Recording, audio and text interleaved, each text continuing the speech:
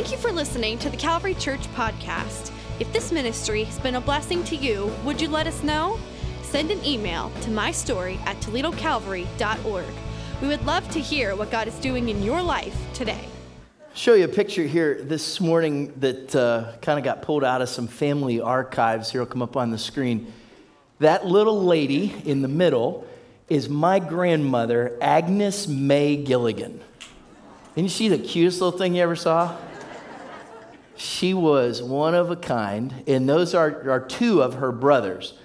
On your left, that's Walter, and then on your right, her left, is her brother Harry. Now, I knew my grandma really well. I grew up living literally right next door to my grandma. Didn't know her brothers all that well. You would interact at family events, this kind of thing.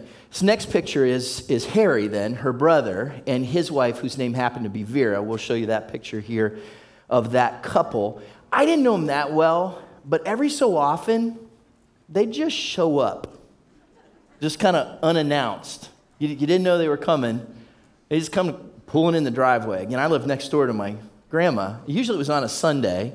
Maybe I'm outside playing or something like that, and all of a sudden, Uncle Harry and Aunt Vera would just show up and kind of near the end. I don't think Aunt Vera could move around real good, and so my grandma would come out of the house, and she'd just go over, and they'd roll the windows down, and she'd just kind of stand there, lean in the car, and they just kind of chat it up and catch up on things and talk and stuff. My Uncle Harry, whenever he'd see me, I'm just a little kid, like that first picture was probably taken sometime in the late 70s, I would guess. Whenever he would see me, he when we were leaving, if I was going or he was leaving, he'd say to me, "I'll see you in the funny papers."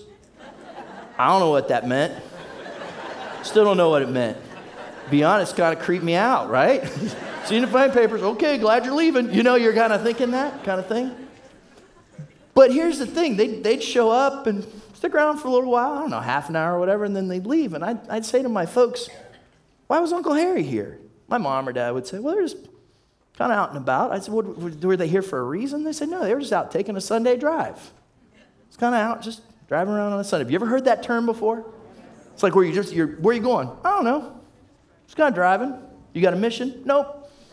Just kind of out on a Sunday drive, just kind of cruising around, checking stuff out, seeing how construction's going. I don't know, right? Just kind of a Sunday drive. And from time to time, people do that kind of thing. Sometimes maybe you do that kind of thing. You just kind of get out, you slow down a little bit. A lot of times people would do it on the weekends, so you call it a Sunday drive.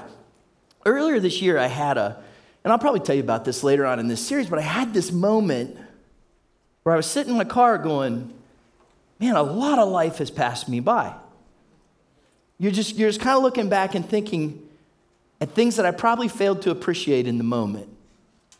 Times when you go, I don't know that my priorities were always right. I don't know that I always made the best decisions. And isn't it amazing how the days turn into weeks, and the weeks turn into months, and the months turn into years, and before too long, there's a whole lot that was there that's just now past, and you kind of just miss the whole thing. Does anybody else know what I'm talking about? Right, you have these moments sometimes. It was interesting that when that was, it was like really heavy in my brain, I felt like the Holy Spirit kind of whispered a little bit and said, that'd be a good thing for Calvary to talk about. Just kind of at times, if you're not careful, life will go cruising right by you. There's a book in the Bible that really helps us to talk about that a lot. It's a book called Ecclesiastes. If you have your Bibles, turn there with me. It's in the Old Testament, right after Psalms and Proverbs. We're going to spend the next few weeks, and we're going to look at this kind of curious, very interesting, unique book in Scripture called Ecclesiastes. And we've called this series Sunday Drive because a Sunday drive slows you down enough to think about what drives you. Like, what is it that really drives your life? And there are times in life when it's good to kind of slow down a little bit and think about what is it that drives me. The book of Ecclesiastes is interesting. We have different categories. If you can remember, about this time last year, we looked at the different books in the Bible. And there's a category in Scripture called the wisdom books. It's Job, it's Psalms, it's Proverbs, it's the Song of Solomon, sometimes called Song of Songs, and it's Ecclesiastes.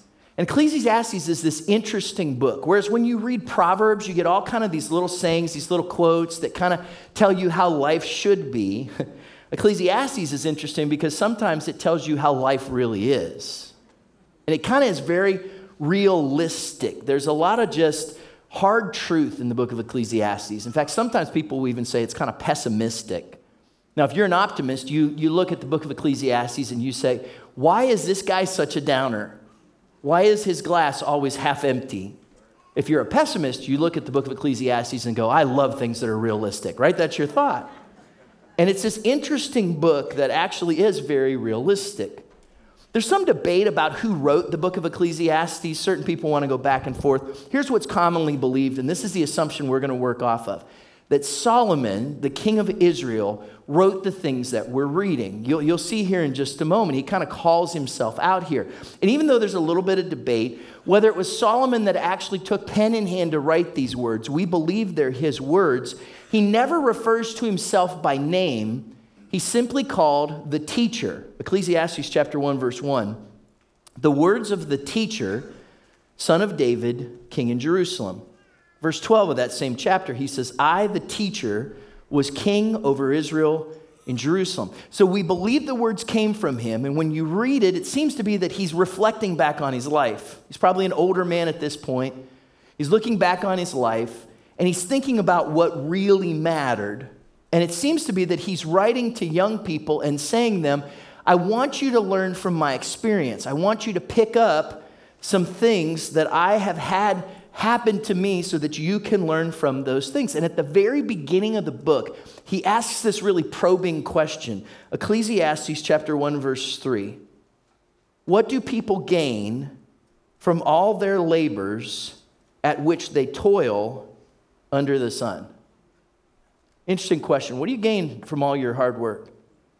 What are you gaining from everything that you're putting your hands and your mind and your might to do? You know, I wonder if this wasn't part of that ritual of the Sunday drive. And on Sunday, you slow down enough to ask, what am I doing this for? What is this really all about? Maybe the big question that we're going to ask throughout this series is, what drives you? Like, what is it that motivates you? What gives you focus and purpose and meaning? When you get out of bed on Monday, what is it that drives you in those times? The question might be, what drives you? Can I call out a few things? Like as I read through these first 2 chapters of Ecclesiastes, that's as far as we're going to get today. We're just going to kind of do a quick cruise through the first 2 chapters. As I looked at, there's some questions that I think Solomon asks us about what drives us. Like one of those things is, are you driven by work?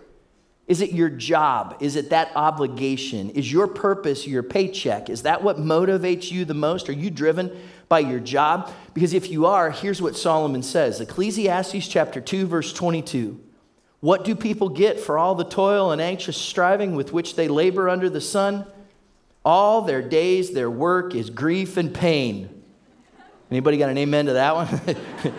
Even at night, their minds do not rest. This too is meaningless. Really happy guy. Have you noticed that?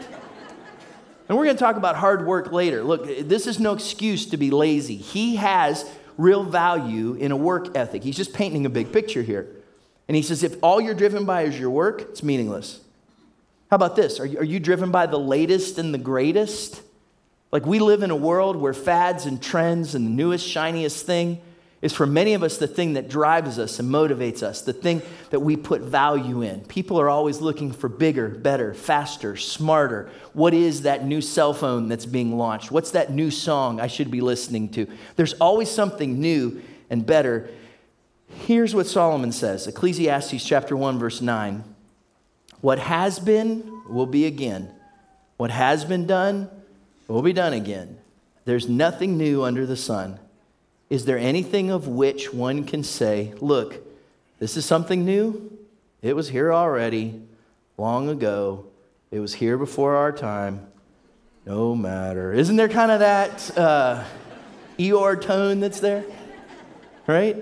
Look, trends come and trends go. It happens, right? Think about the world of fashion, right? Are there any pictures of you that you wish you say to yourself, why did I wear that? I guarantee you my Uncle Harry regrets that collar. Do you know what I'm talking about, that picture earlier? Because fashion trends come, fashion trends go. If you're driven by the latest and the greatest, it's going to let you down. How about fame or power? Is that something that drives you? Are you driven by fame or power?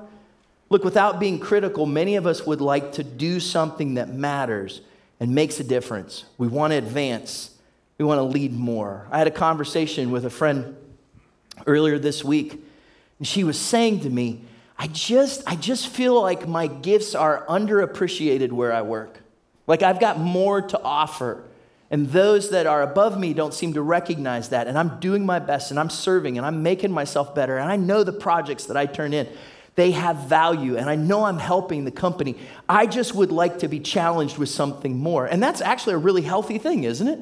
That if you feel like you've got something to give, to say, how do I give? How do I do that? I actually think that's biblical. Colossians chapter 3, verse 17 says, and whatever you do, whether in word or deed, do it all in the name of the Lord Jesus, giving thanks to God the Father through him.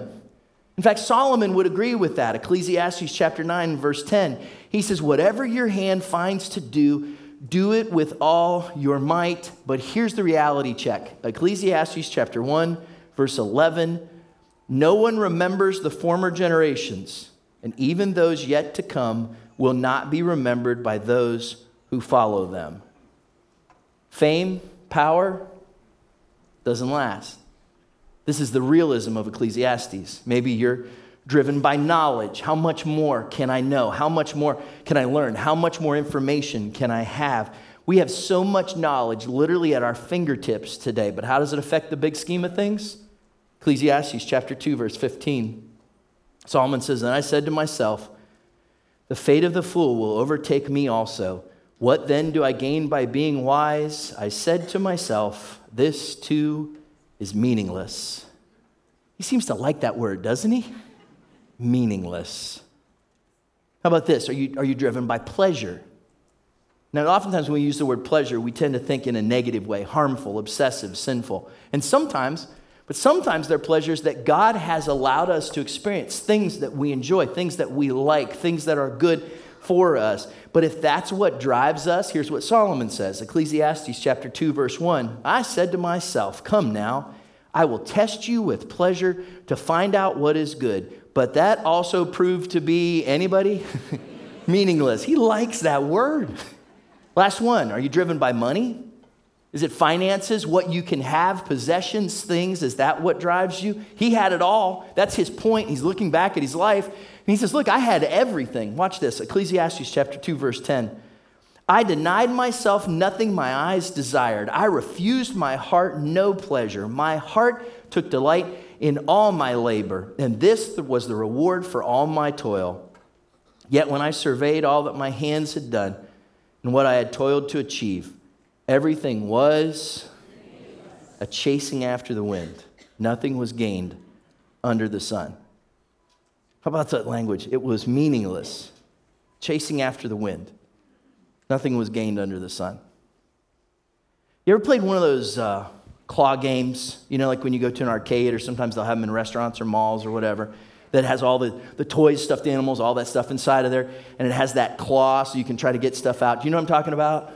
So like you call up your broker and you cash out your retirement in quarters, right? And you go over to the thing and you just start feeding them in there, right? You just start putting the money in there because you see that teddy bear or that minion or whatever it is that you're like, I've got to have that. And so you start putting your savings in there and the claw comes down and you know you got it right in the right spot. Grabs that little bear around the neck. You know what I'm talking about? And you pick that thing up. You get it right over to the exit and what happens? Falls right back out again, over and over and over again. Like I've never done it, but like, excuse me. You spend your time playing the game. You feed your resources into it. You obsess over what might be yours, only to experience one heartbreak after another. And what do you find yourself with at the end? You find yourself with. So is Solomon saying that life is just one big claw game? No, he's not that pessimistic. And yes, that's exactly what he's saying. It's what he's trying to communicate to us, not to burst your bubble, because many of those things we talked about are good. Those things that we said you might be driven by, those 6 things we just walked through, they're not bad things. They're things that are a part of life. There are things that can motivate us. But what he's saying to us is this, Ecclesiastes chapter 1, verse 3, what do people gain from all their labors at which they toil under the sun? He's asking you a question. He's saying, what drives you? What motivates you? And this is just the first 2 chapters. He brings us to this harsh reality. Look, I've never taught through this book before. Hits and misses, bits and pieces from time to time. It's an interesting book. It's filled with a lot of wisdom. At times it's a little depressing.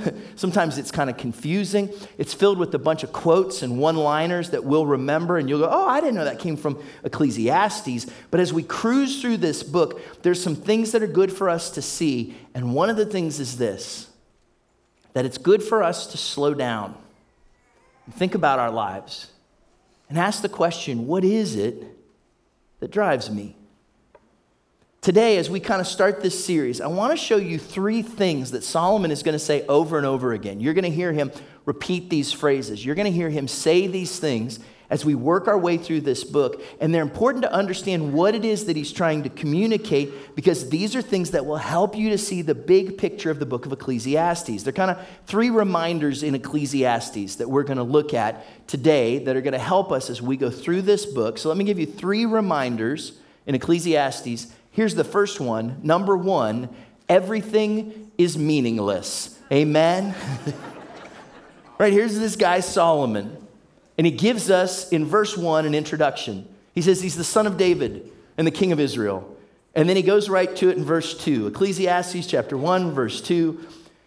Meaningless, meaningless, says the teacher. Utterly meaningless. Everything is meaningless. Do you think he's trying to say something? Actually, 38 times you're going to see that Hebrew word there for meaningless. Is he trying to be over dramatic? Is he trying to say too much? No, he's probably just giving the brutal, honest truth. You can't tell me you haven't woken up one morning and said to yourself, what is this all about? You're sitting there eating your cereal. You're looking in the mirror, wondering why your hair looks like that. You're saying these things to yourself and going, what's the use? What is it really all about? Maybe you're familiar with the King James version of that same verse. Very kind of familiarly, it says, Ecclesiastes 1 verse 2, vanity of vanities, saith the preacher. Vanity of vanities. All is vanity. Here's the point that he's trying to make. He's trying to tell us that life is temporary. At its very best, the way that we live, the things that are around us, life is temporary. The word that he uses there is this Hebrew word, havel.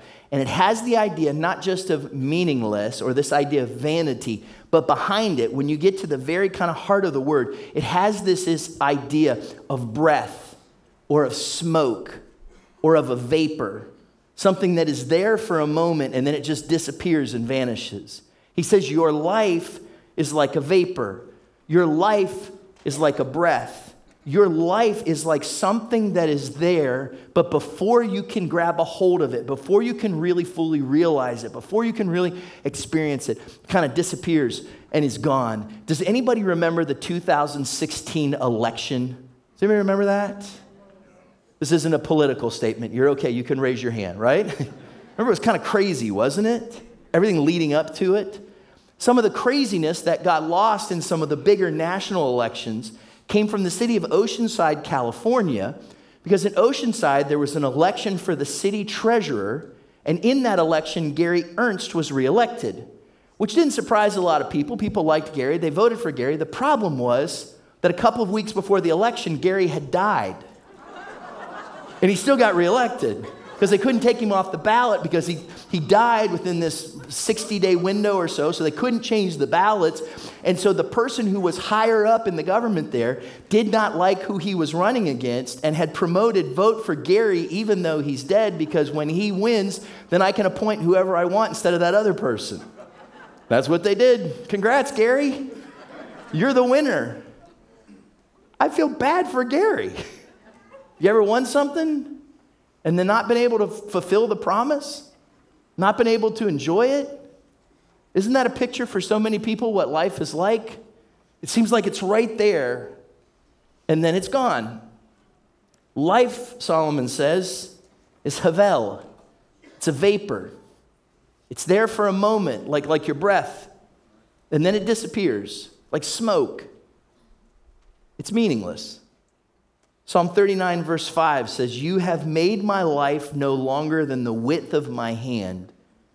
My entire lifetime is just a moment. That's that word, that havel, that breath to you. At best, each of us is but a breath. James 4:14. Why, you do not even know what will happen tomorrow. What is your life? You are a mist that appears for a little while, and then it vanishes. He says, what seems to be there is just temporary. It's there for a moment, and then it's gone. It's meaningless. Now, what he's not saying here is that your life has no meaning. Sometimes we read that there. Maybe when the idea should be futility, we hear meaningless, and so we start to think my life has no meaning. If you read through Ecclesiastes, you'll find out that that's not what he says. He says your life matters to your family, and your life matters to your friends, and you are to work hard and enjoy life and make the most of what you have. What he's saying here, though, is you need to realize that life is temporary, and life is fleeting, and life is not anything that you can just capture and hold on to. He's not contradicting the rest of Scripture. He's just being realistic. Do you remember what Paul said? 2 Corinthians chapter 4, verse 16. He says to us, therefore we do not lose heart. Though outwardly we are wasting away, yet inwardly we are being renewed day by day. For our light and momentary troubles are achieving for us an eternal glory that far outweighs them all. So we fix our eyes not on what is seen, but on what is unseen, since what is seen is temporary. Isn't that what Solomon just said? What is seen is temporary, but what is unseen is eternal. When he says everything is meaningless, what he means is life is temporary, and he also means that nothing is permanent. Life is temporary, nothing is permanent. That's the same thing, Chad. True. But understand this, so many times we expect certain things to be permanent. We expect that things will stay the same or that they'll last forever. And what Solomon shows us right at the beginning of this book is that that's just not true. Look at verse 5, Ecclesiastes 1:5. He says, the sun rises and the sun sets and hurries back to where it rises. Have you ever had a night's sleep where it felt like the sun was speeding up on you? That it was hurrying back? Verse 6, the wind blows to the south and turns to the north. Round and round it goes, ever returning on its course. All streams flow into the sea, and yet the sea's never full. To the place the streams come from, there they return again. All things are wearisome, more than one can say. The eye never has enough of seeing, nor the ear its fill of hearing. He says things just kind of keep going on and on and on. The days just kind of keep happening. And even though those streams just keep flowing, it seems like the seas never fill up. He says it's just life keeps going on and on like this. What's interesting about this is so many times what we want out of life is progress. We want to see something. We want answers. We want something we can hold on to. And what's interesting is Solomon says here, life isn't progress, life's a circle. And at times, have you ever felt like you were on that hamster wheel?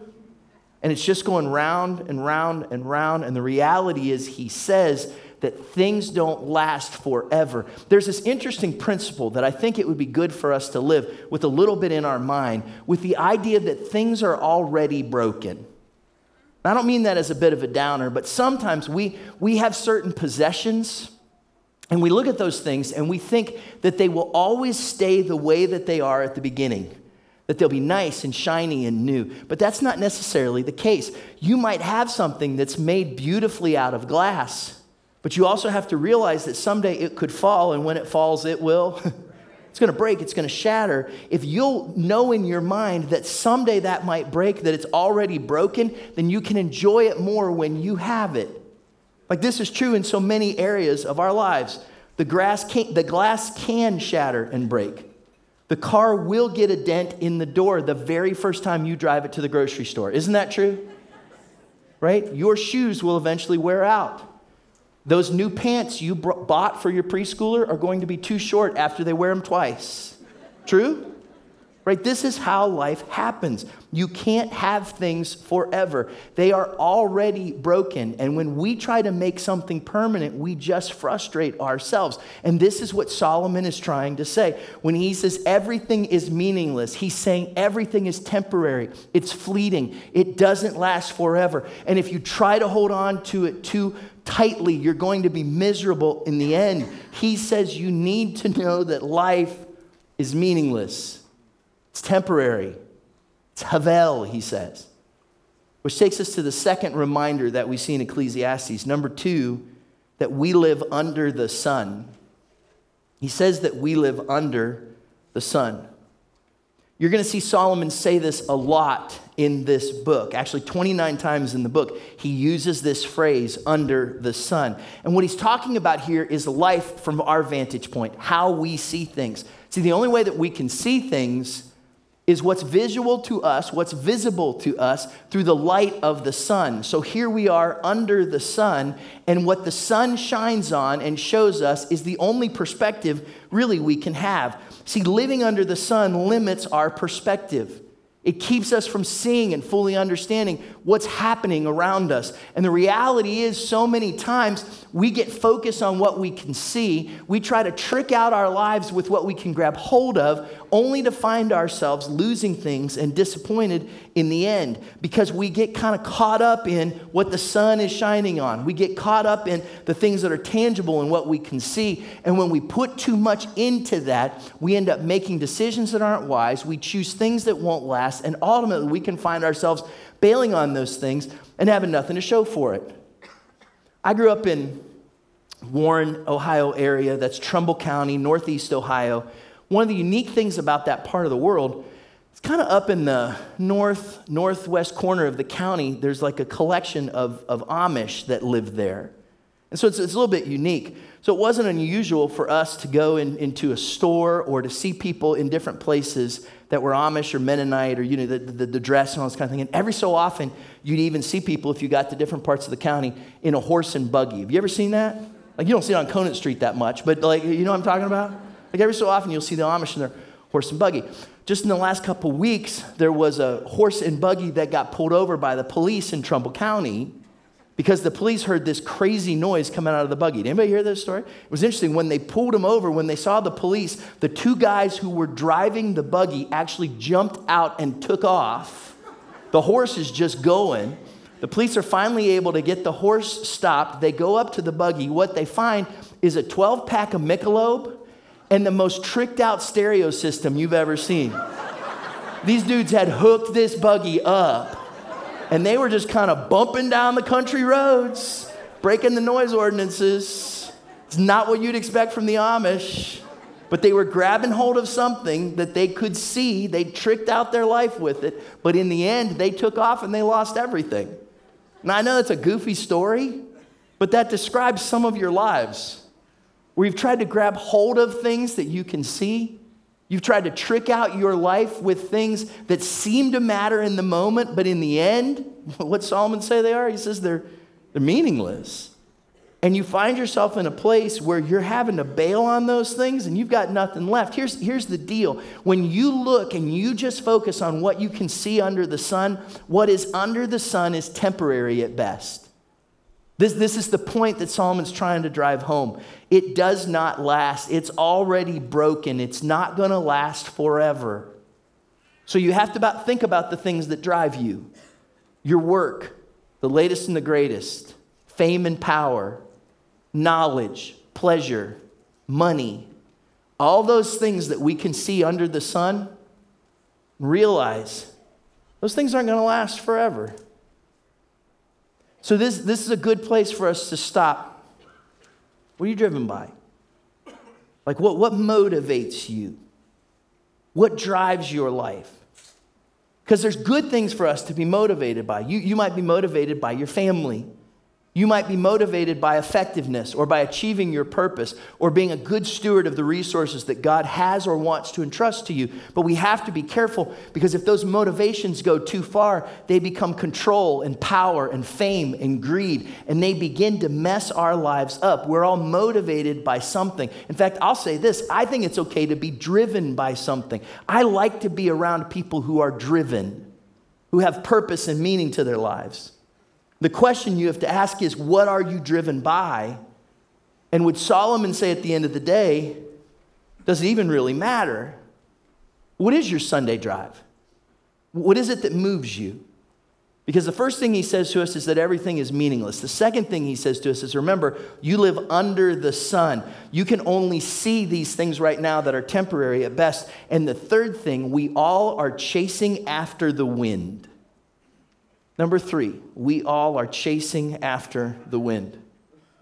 Here's a good summary statement. Ecclesiastes chapter 1, verse 14. I have seen all the things that are done under the sun. All of them are, anybody? A chasing after the wind. Thanks, Saul. He'd have been a great college football coach, wouldn't he? What a motivator. He says, look, there's so much that has no value. It's already broken. You're just chasing after the wind. That phrase, chasing after the wind, that's really powerful. Like you get that, right? Because the wind is this thing that you just cannot control. Yeah, we try to use it. We fill our sails with it. We use it for turbines or for windmills or whatever. But you can't control it. When it's there, it's there. When it's not, it's not. And what the storms in the Atlantic just proved to us is that when it decides to show up, it does whatever it wants to do. True? But you can't grasp it. You can't hold on to it. No matter what you try to do, you can't hold on to the wind. And at some point, that elusive wind is going to get past you. And what Solomon says is this. He says, hey, everybody, I've seen it all. I've done it all. I've had it all. And now I'm looking back. Can I tell you? Everything you see here under the sun, I've been grabbing for it my whole life. It's like chasing after the wind. And in the end, if I had to describe it with one word, you know what that word would be? It'd be meaningless. And then when you get to the end of chapter 2, like before he launches into the rest of the book, and we're going to jump into chapter 3 next week, some very familiar stuff that you've probably heard before. Before he jumps into this, Solomon says this, chapter 2, verse 24. A person can do nothing better than to eat and drink and find satisfaction in their own toil. This too I see is from the hand of God. For without him, who can eat or find enjoyment? To the person who pleases him, God gives wisdom and knowledge and happiness. But to the sinner, he gives the task of gathering and storing up wealth to hand it over to the one who pleases God. This too is meaningless, a chasing after the wind. It's interesting what he says there.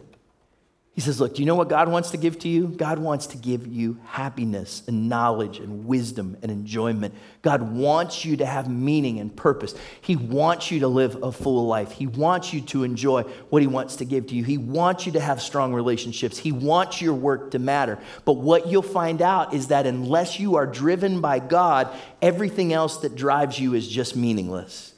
But if you start with God, if you make that your focus, then he loves to pour out everything else in your life. Solomon is looking back and he's saying, look, I spent far too much time trying to grab hold of things that just slipped through my fingers. Here's what I found out, that if you're driven by anything less than God, your drive is meaningless.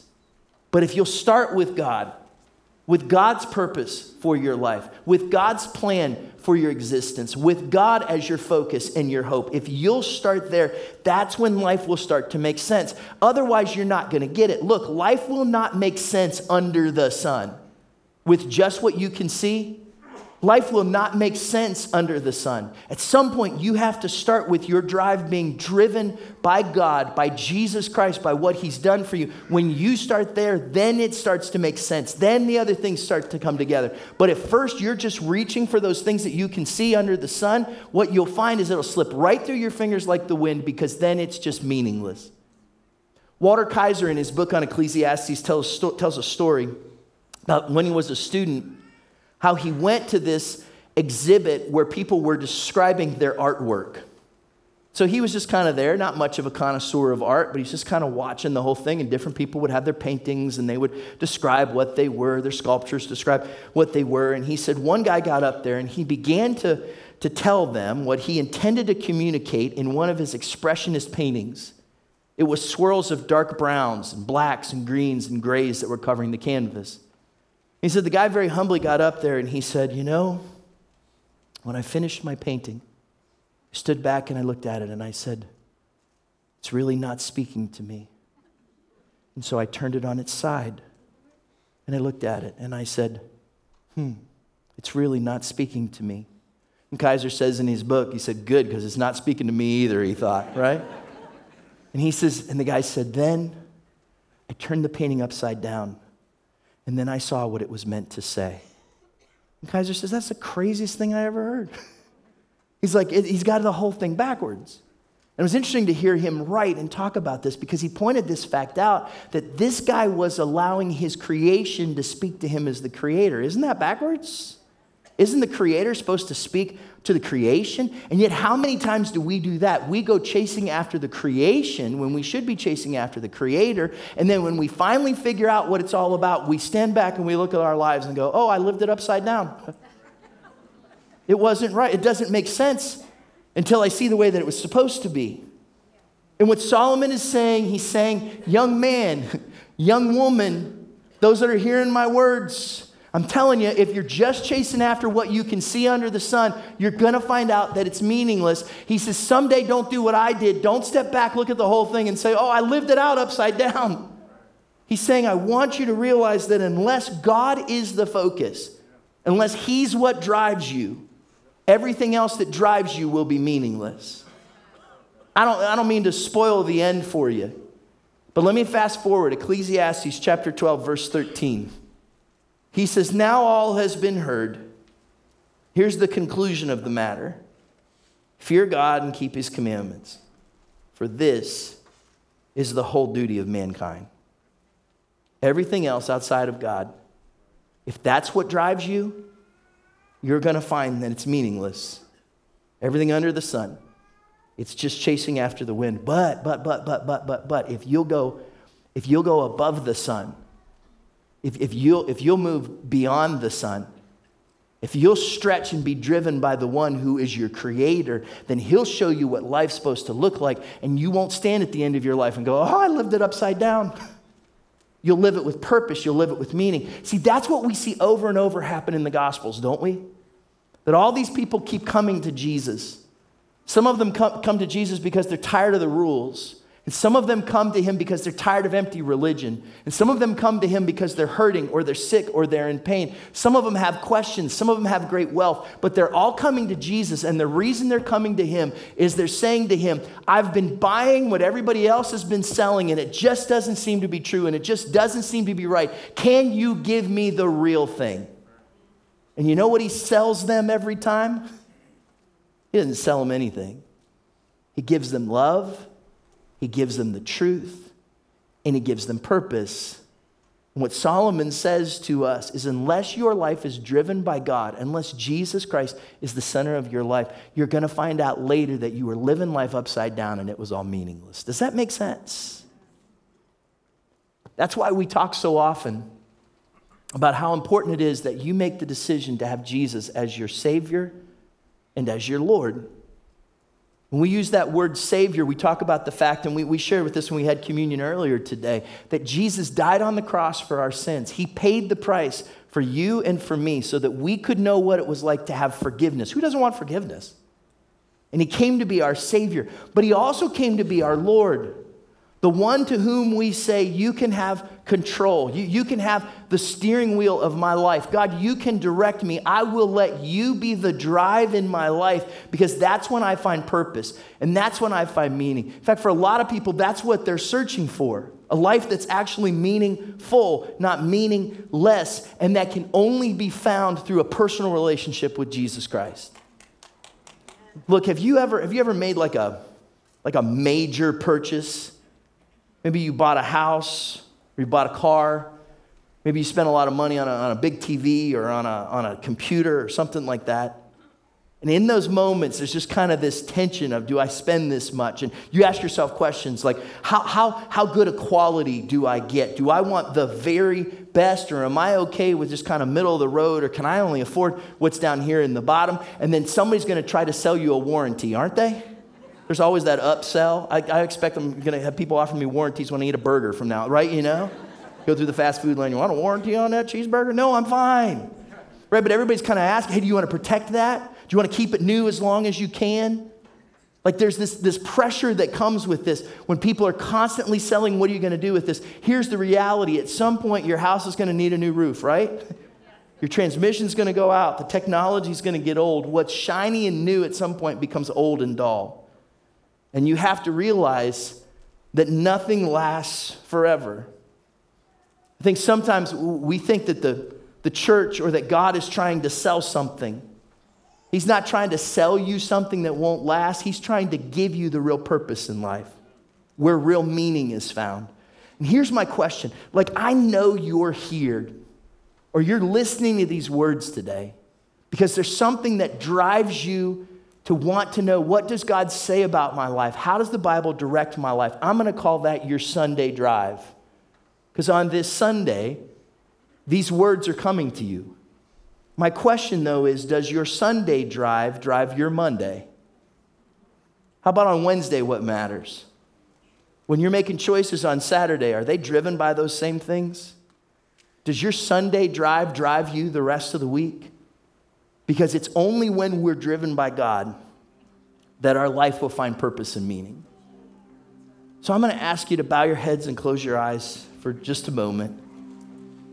I'm really excited to work through this book of Ecclesiastes because I think it's just going to speak such truth to us in so many really practical ways in our lives. But today we started where Solomon starts. Kind of with maybe for some of us a little shake, a little wake-up call to say, hey, what's driving your life? I'm going to pray a prayer in just a moment. And I would ask you to consider, are there things driving my life where I'm just chasing after the wind? I'm going after these things under the sun, but in the end, they're just meaningless. When where I need to start is God being driven by you, by making Jesus Christ the most important person in my life, by letting him be my Lord and give purpose and meaning. Maybe today what you need is a little course correction in your drive. Say, God, would you help me to be driven by things that really matter, by what will last? Or maybe even today's a day when you need to say, God, I can't do it on my own anymore. And Jesus, I need you to be my Savior and bring forgiveness. I need you to be my Lord and bring purpose to my life. I don't want to live my life for things that don't matter. I need meaning and purpose, and so I surrender my life to you. And so, Father, as we come to you, that's our prayer. Holy Spirit, that you would search our hearts. And if there's places where we're being driven by things that are meaningless, would you shine a spotlight on that?